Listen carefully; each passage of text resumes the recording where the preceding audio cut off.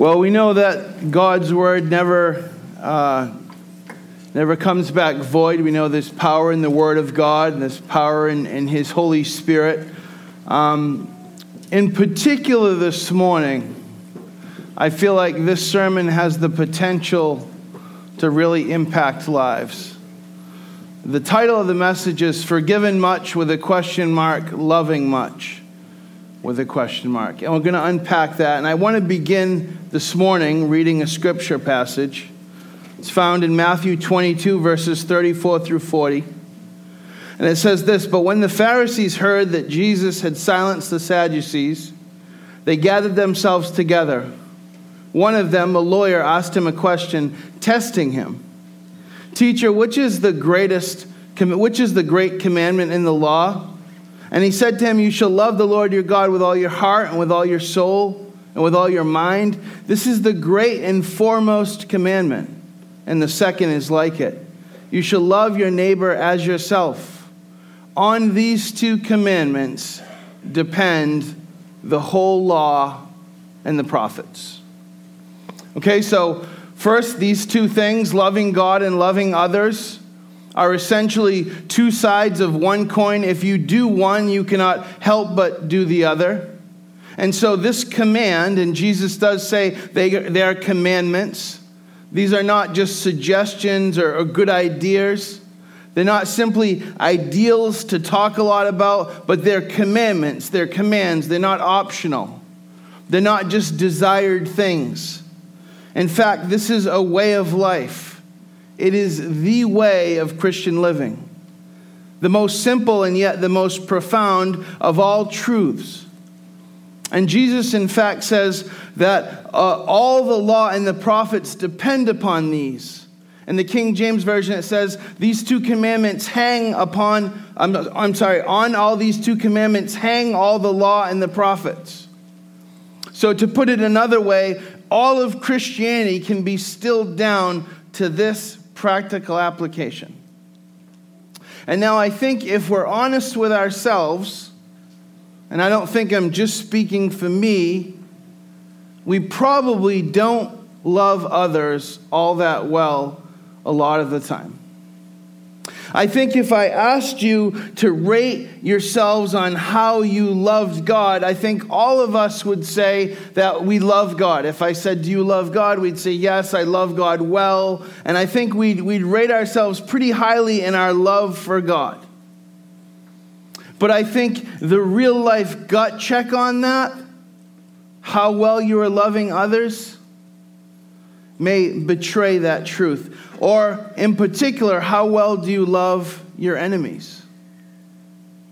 And so this morning, I have a bit of an ambitious goal. I want to present the gospel in all its fullness, and in all its beauty, and in all its simplicity.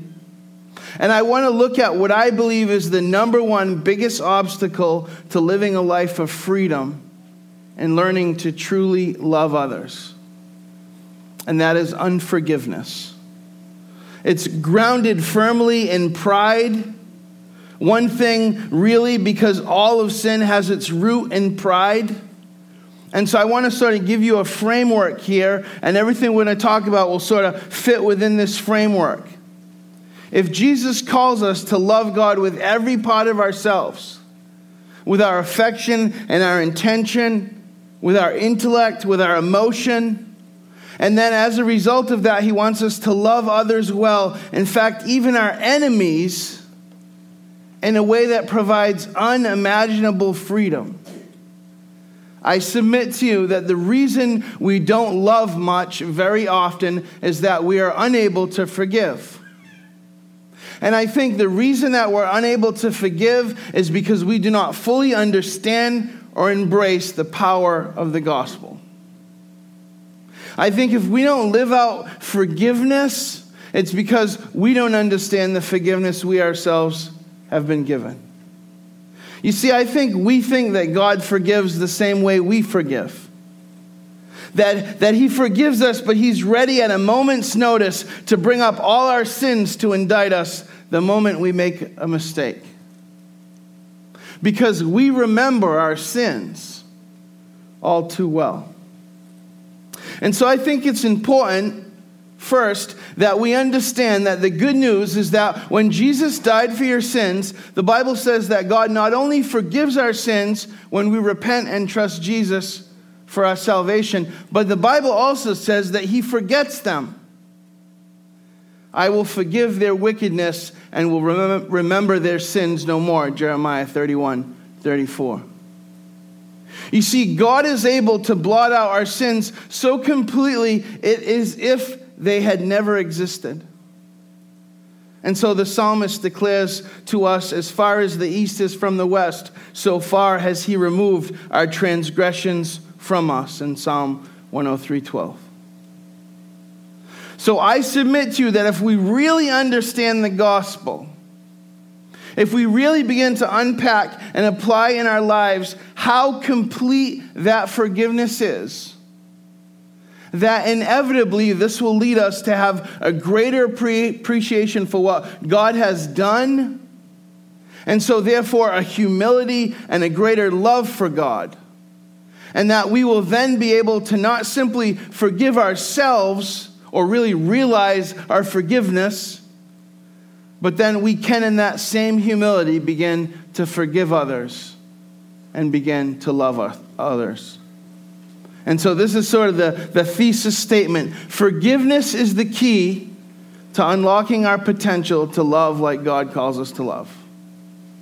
Forgiveness is the key to unlocking our potential to love like God calls us to love. And so this morning, that's what I want us to take a look at together, in the hopes, again, that it's not just about information, and it's not just about Scripture, and it's not just about memorizing Scripture, but those things are good, but it's about application and transformation. It's about changed heart. It's about walking in freedom. Amen? Father, we come to you this morning, Father, and again, we ask that you help us to just settle down, that you keep our focus upon you, God, not on what we need to do or what we didn't do, but help us to be present here and now. Father, we pray that this word go forward. Empower, God, in your power, that the power of your word provide freedom, provide breakthrough, provide reconciliation and restoration. Father, in some cases, maybe there's this forgiveness that goes back generations, God. And Father, let us not leave here the same way we came in. But in the name of Jesus, let us be different. In his name we pray. Amen. Okay, so the last statement I made, forgiveness is the key to unlocking our potential to love like God calls us to love. If the scriptures say that those of us who are forgiven much love much, then that would mean that if we don't love much, or if we don't love well, that we haven't been forgiven a lot. And we know that we've all been forgiven a lot. So the point is, do we realize that? Do we understand that? Is that life-changing? And so 2 Corinthians 5, I want to look at verse 17 through 19. It says, therefore, if, that's a condition, if anyone is in Christ, he is a new creature. The old things have passed away. Behold, new things have come. Doesn't say we're a slightly improved version of our former selves, but it says we're entirely a different creature. Therefore, if anyone is in Christ, they are a new creature. The old things have passed away. They're gone. They no longer exist. If. Only the devil likes to remind you of your past. And you've probably heard the saying, if the devil continues to remind you of your past, remind him of his future. You know, the strategy of the enemy remains the same. He causes us to question our identity. Who are we? That's what he does with Jesus, and that's what he does with us. He convinces us that rather than a redeemed child of God, that we are our past sins. The scripture continues, all these things are from God. They're not from us. There's nothing we did. There's nothing we can do. Verse 18, now all these things are from God, who reconciled us to himself through Christ, and who gave us the ministry of reconciliation. Doesn't say gave pastors or gave ministers or gave priests. It says gave us, believers. Those who have been reconciled are now called to be agents of reconciliation. Verse 19, namely, that God was in Christ reconciling the world to himself, not counting their trespasses against them, and he has committed to us the word of reconciliation. You see, this will speak to different people in different places, because some of us continue to be reminded of our past sins. Some of us continue to allow our trespasses to be used against us in direct opposition to what Scripture teaches. That's like saying Jesus' sacrifice wasn't enough to cover your sin. I was sharing the other day with somebody, I remember sitting down in a seminary class, and I remember the professor saying, despite what you may think, nobody in here has invented a new way to sin. Because we all tend to think that our sin is particularly ugly, and it is, but his blood is sufficient to cover that sin. The word reconcile it's based on a group of Greek words, and the meaning common to them is to change or to exchange. So reconciliation involves a change in a relationship between God and man and between man and man. Now, this assumes that there has been a breakdown in a relationship. But now there's been a change from a state of enmity and fragmentation to one of harmony and fellowship.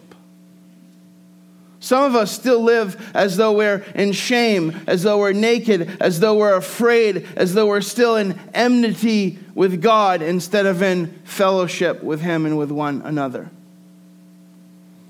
You see, the power of the cross is that we move from enemies to friends, from unforgiveness to forgiveness, from death to life, from a state of guilty to one of innocence. Matthew 6:12, and we've said it again and again and again, particularly if you grew up Catholic, but the Lord's Prayer, forgive us our debts as we have forgiven our debtors. How often do we pray the prayer? How often do we repeat the words? You see, Christianity is not supposed to be a life of memorized and often repeated phrases, but it's one of lived out truths. I'll say that again. Christianity is not supposed to just be a life of memorized and repeated phrases, but one of lived out truths. And so continuing in Matthew 6, verse 14, for if you forgive men when they sin against you, your heavenly Father will also forgive you. And then look at this. But if you do not forgive men their sins, your Father will not forgive your sins. How many of us just gloss over that part? Maybe put a little asterisk, we'll highlight, we'll have to go back to that. That can't mean what it seems to mean. You see, when we fail to forgive, we sin. And when we sin, we erect a barrier between ourselves and God through which his love and mercy cannot flow. We tend to think that being forgiven by God and forgiving others are two separate things, but they're not. In fact, Scripture makes clear again and again that God's forgiveness of our sins seems to hinge on our forgiving others, of our living out that forgiveness. That we're not only reconciled, but now we're reconcilers. Are we wondering why we cannot love well when we are living unforgiven? Now, there's only one possible way, there's only one reason why that we would live as those not forgiven, and that's pride. And here, sadly, is an indictment. Here's a perfect example of the problem with what the church becomes if we are not careful. If we do not understand how helpless we were and how helpless we are without the forgiveness and the new life that comes from and in Jesus. Luke 7, Verse 36. Now one of the Pharisees was requesting him to dine with him. And he entered the Pharisee's house, and he reclined at the table. And there was a woman in the city who was a sinner. And when she learned that he was reclining at the table in the Pharisee's house, she brought an alabaster vial of perfume. And standing behind him at his feet, weeping, she began to wet his feet with her tears, and kept wiping them with the hair of her head, and kissing his feet, and anointing them with perfume. Now when the Pharisees who had invited him saw this, he said to himself, if this man were a prophet, he would know who and what sort of person this woman is who is touching him, that she is a sinner. Verse 40, and Jesus answered, Simon, I have something to say to you. And he replied, say it, teacher. A moneylender had 2 debtors. One owed 500 denarii and the other 50. When they were unable to repay, he graciously forgave them both. So which of them will love him more? Simon answered and said, I suppose the one whom he forgave more. And he said to him, you have judged correctly. You see, Jesus had to tell this story. He had to teach a truth that should be obvious. But the religious experts always seem to miss the most basic of things. And so in verse 41, turning toward the woman, he said to Simon, do you see this woman? I entered your house and you gave me no water for my feet, but she has wet my feet with her tears and wiped them with her hair. You gave me no kiss, but she, since the time I came in, has not ceased to kiss my feet. You did not anoint my head with oil, but she anointed my feet with perfume.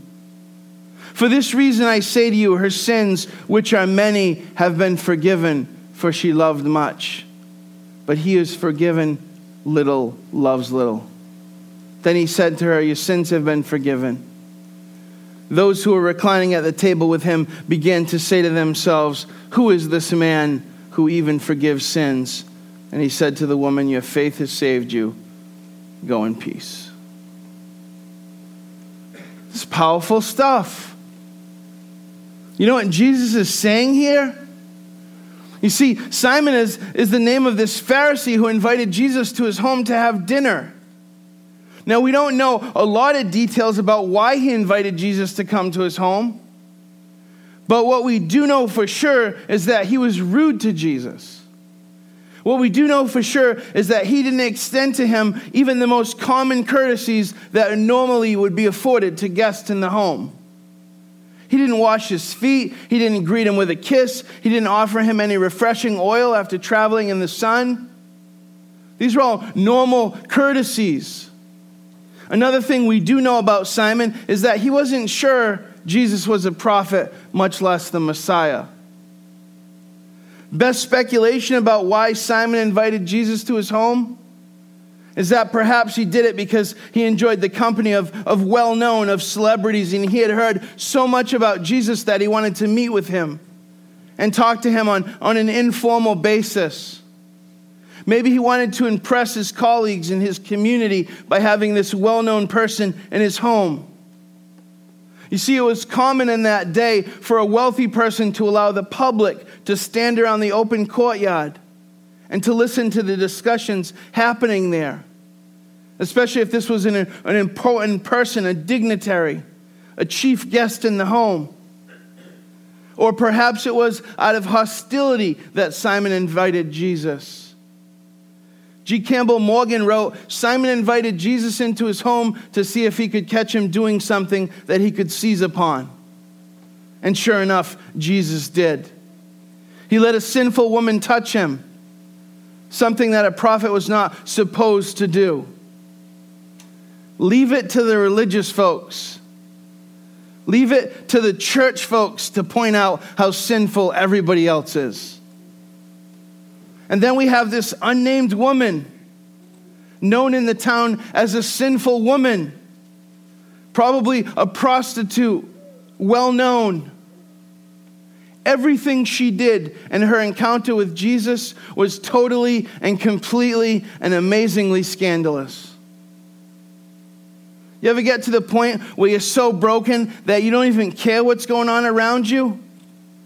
It's all just background noise. You don't care what people see or what people say because you're so broken and you're so desperate that it just doesn't matter anymore. That image, that trying to hold it together, that trying to keep the mask on, it just doesn't matter anymore. You're not worried about it. This is the crying out.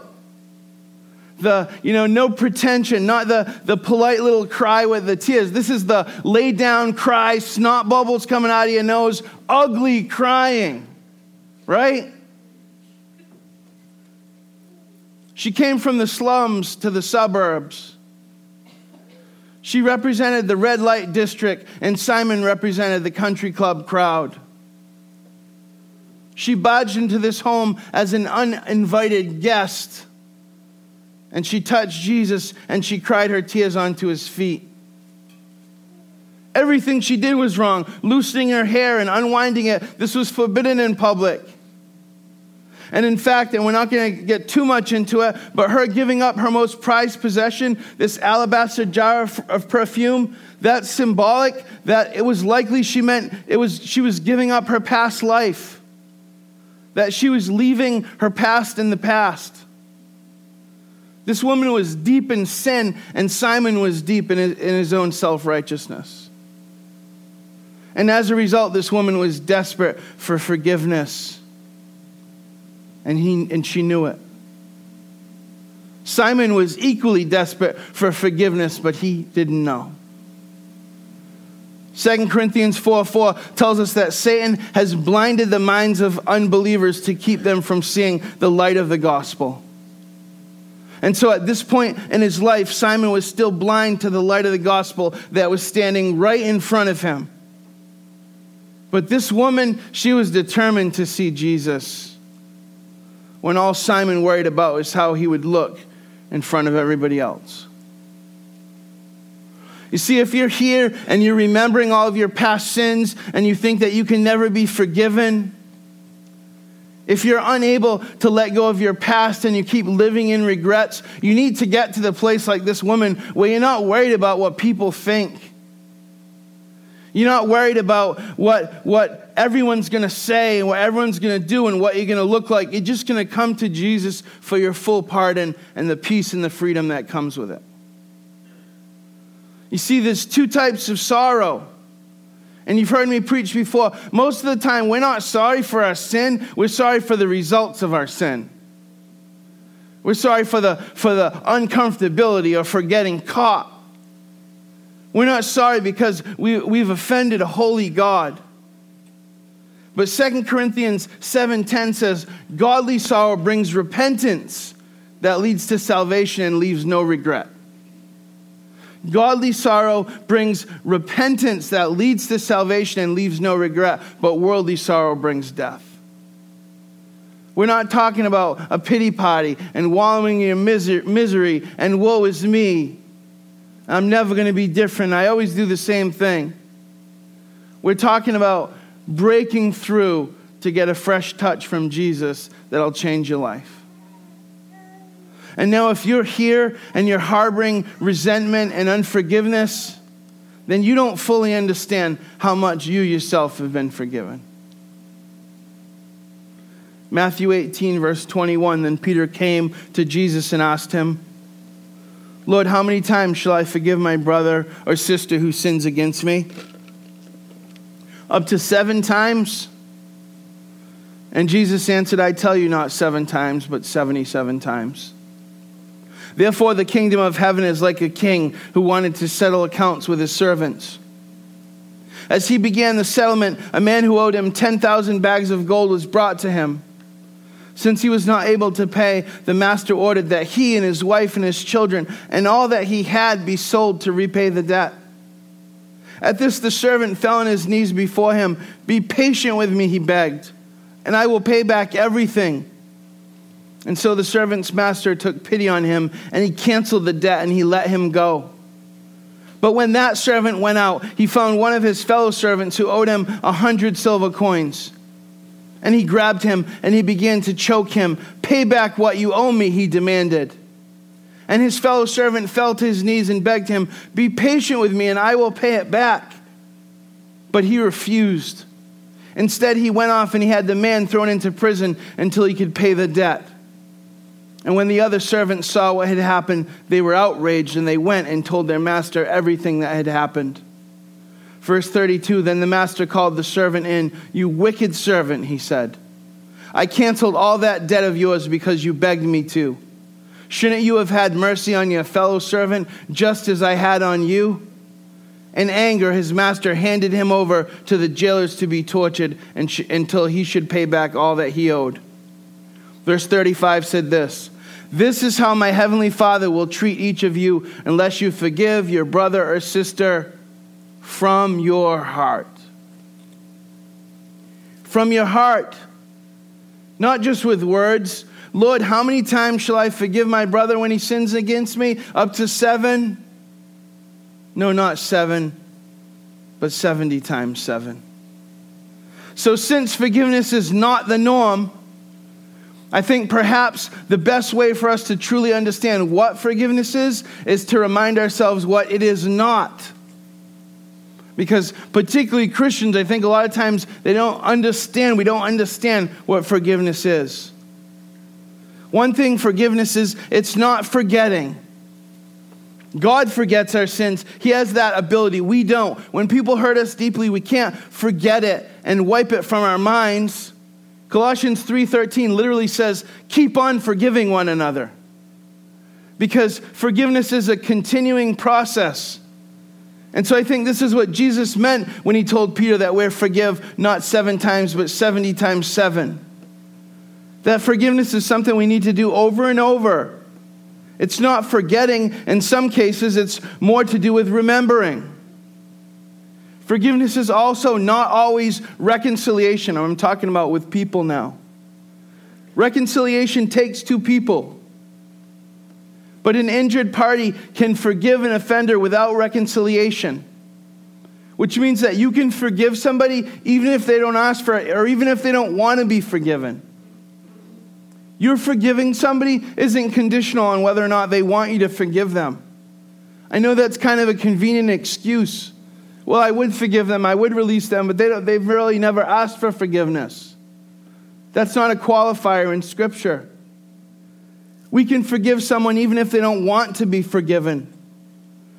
Sometimes people should no longer be in our lives. Forgiveness doesn't mean that the relationships are the same.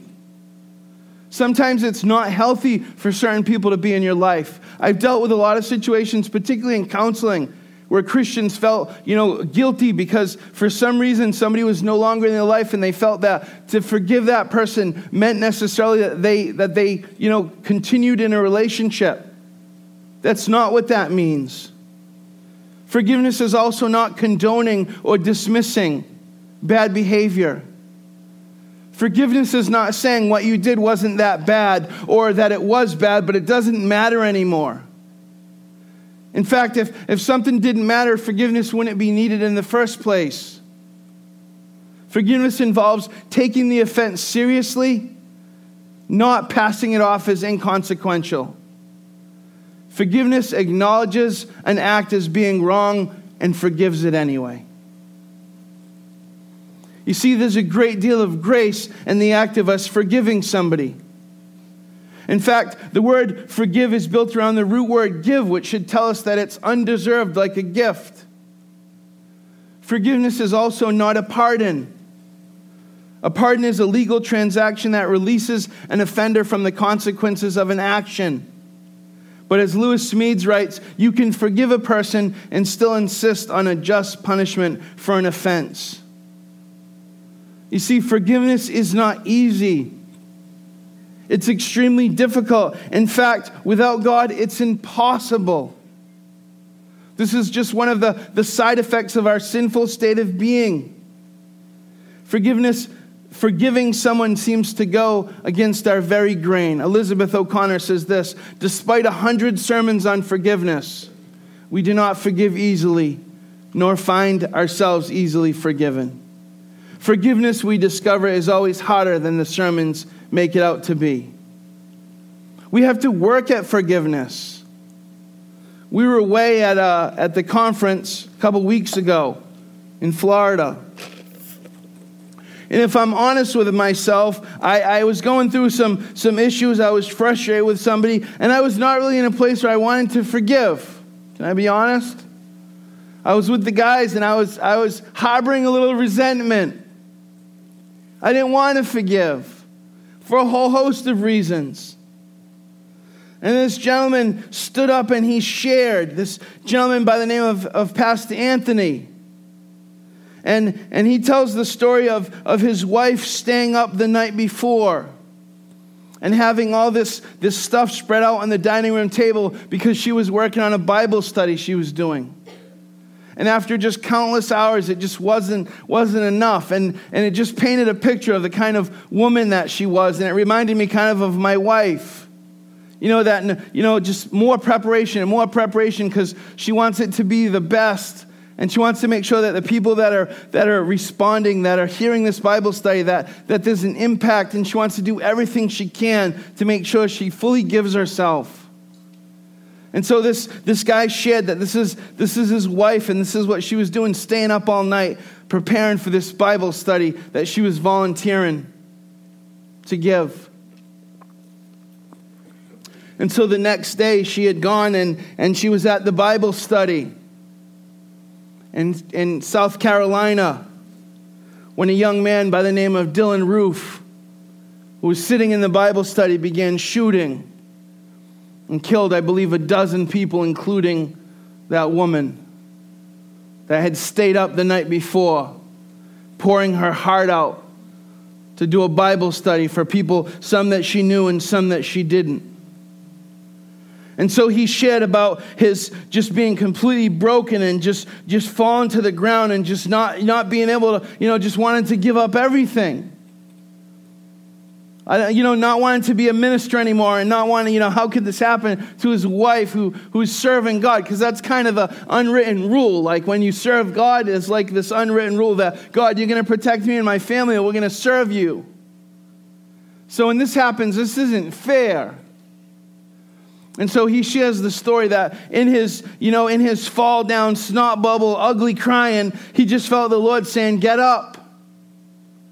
You can't stay here.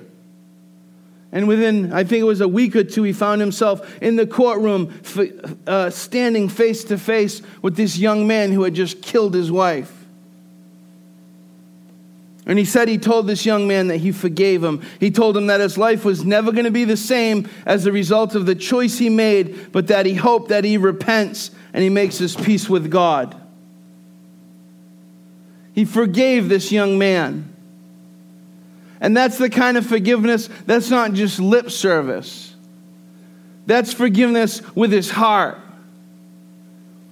And putting that in light of my little frustration just made it all seem so absurd. The things we hold grudges for. The places we demand justice when God has shown us so much mercy time and again. You see, one of Jesus' annoying commandments, and he's got annoying ones, is when he says this in Matthew 5, verse 43 and 44. You have heard it said, love your neighbor and hate your enemy. Yes, Jesus, I've heard that said. It sounds good to me. But I tell you, love your enemies and pray for those who persecute you. You see, the reality is that Christians are called to live a radical kind of society. We're called to love and to forgive as Christ loves and forgives. And I know that it's impossible, but we're called to do it anyway. And with him, all things are possible. And really, what's the alternative? I'll tell you what it is. The alternative is actually missing out on the grace of God. Hebrews 12:15 says this, see to it that no one misses the grace of God, and that no bitter root grows to cause trouble and to defile many. You see, the alternative is that you live your life and you miss the great grace of God because bitterness has taken root. Because we said again and again and again, it's not about information, it's about transformation. If you, in humility, don't recognize your need for the Lord daily, the alternative is you're stuck in the world system. Yes, that forgiveness may have, to some degree, released that young man, or it may not have, but it certainly released the husband, rather than live in anger and in bondage. Are you connected to the living water? What are you rooted into? Are you abiding in Christ, or are there roots of bitterness in your heart? Roots of unforgiveness? Looking to see who's wronged you and who owes you, instead of understanding how much grace you've been shown. You see, the Pharisees had biblical knowledge. Church folks always have the right knowledge, but their hearts were hard. And so they were filled with judgment and condemnation rather than grace and mercy and love for the people of God. In John 5, verse 39 through 40, Jesus says this: "You search the scriptures because you think that in them you may have eternal life. And it is they that bear witness to me, yet you refuse to come to me that you may have life." You see, people continue to try and use a religious system as an alternative to coming to Jesus. This is now and has always been the great strategy of the enemy. The ongoing delusion of works-based righteousness. And the result of being rooted in a system of ongoing judgments, of comparisons and self-sufficiency, will always lead to arrogance. You see, roots absorb and they store. And in some hearts are stored hurt and anger and hatred and thoughts of revenge. The Bible says that real love keeps no records of wrongs. But we know that human bitterness keeps detailed accounts. In his book, What's So Amazing About Grace, Philip Yancey writes that unforgiveness plays like a background static of life for families and for nations and for institutions. Unforgiveness is sadly our natural human state. We nurse sores and we go to elaborate lengths to rationalize our behavior, to perpetuate family feuds, to punish ourselves and to punish others, all to avoid the most unnatural act of forgiving. In our society, in our family, sometimes even in our churches, real forgiveness is almost non-existent.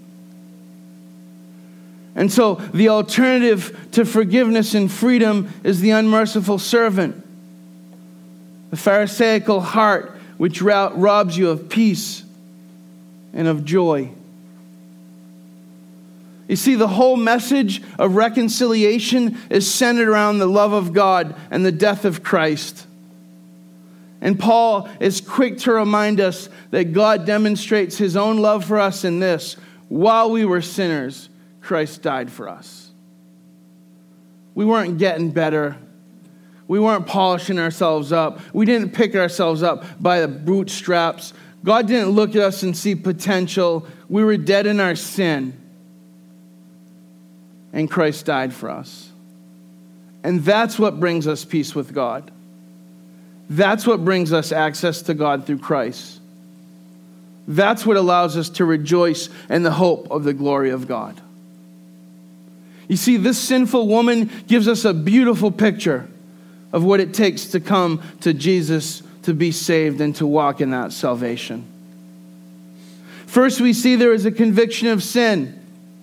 This woman was convicted of her sin. She knew she needed the forgiveness that only Jesus could give her. So a conviction of sin needs to lead to a come to Jesus moment. And despite all the everything stacked against her, despite the odds against her, she knew she needed this forgiveness. And so she broke all convention. She didn't care what was proper and appropriate, and she barged into this house party, which she would immediately be judged. She had been judged her whole life.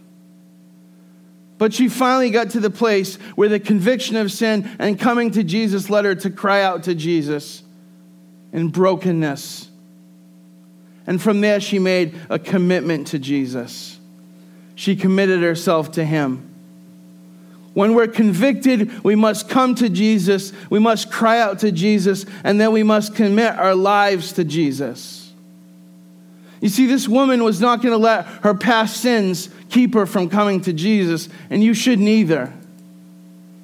It doesn't matter how awful those sins are. This woman didn't let her present condition keep her from coming to Jesus. And if you are already saved, then remember, you must not let your present situation keep you from repentance. Keep you from this cycle of repent and then walk in obedience. No matter what you're doing right now in your life, no matter what you're involved with right now in your life, you don't get your life right and then come to Jesus. I read it said you don't clean a fish before you catch it. This woman was not about to let people's opinions keep her from coming to Jesus, and you shouldn't either. Or maybe you're realizing that you've been like Simon. Maybe you've looked down on others. And so maybe you haven't loved well because you have unforgiveness towards others. Because you fail to fully understand what you yourself have been forgiven of. And so I want to remind you of this truth as well. That Jesus loved Simon as much as he loved the sinful woman. That Jesus loves you. And so will you repent with me of any unforgiveness? Will you commit with me to live according to Ephesians 4, verse 31 through 32? Which says, get rid of all bitterness, all rage, and anger, brawling and slander, along with every form of malice. Be kind and compassionate to one another, forgiving each other, just as in Christ God forgave you. I'm going to ask the worship team to come up. And we're going to close with a song, How Great Thou Art, that we've sang and we've heard countless times. And we know that God is great. But let this not just be a song that we sing. Let it be worship. Let it be a prayer. Let it be in reverence. And I want you to take an honest assessment. I want you to prayerfully consider.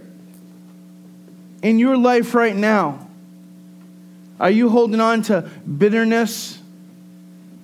To unforgiveness? Are you unable to fully receive the forgiveness that God has for you because you just keep reminding yourself of your past as if Jesus' sacrifice wasn't enough? Don't leave this place the same way you came in bondage and in conflict. You see, if as the redeemed people of God, we can't live out lives where true forgiveness takes place, where we're able to release people, we're able to let go and forgive. If we can't do that here, what hope is there? Please stand. Father, we ask that you, even now, God, that you search our hearts. Father, we know that this is a difficult word. This is a challenging word. This is not easy to hear, and it's certainly not easy to do. But yet you've called us to live radical lives. We thank you for your grace and your mercy, for your forgiveness in our lives, God. Help us to not be like the Pharisees. Help us to not miss the mercy and the grace of God in our lives. Father, I pray that you search our hearts and you bring to our attention those areas where we need to forgive, those areas where we need to release. Whether that's others or whether that's forgiving ourselves, God, understanding and recognizing that you don't remember our sins anymore. That they're not written down so you can bring them up and indict us like the world does, God, but that you've forgotten them. Help us to understand truly the adequacy of the cross. Yes. For that we are so grateful. In Jesus' name, amen.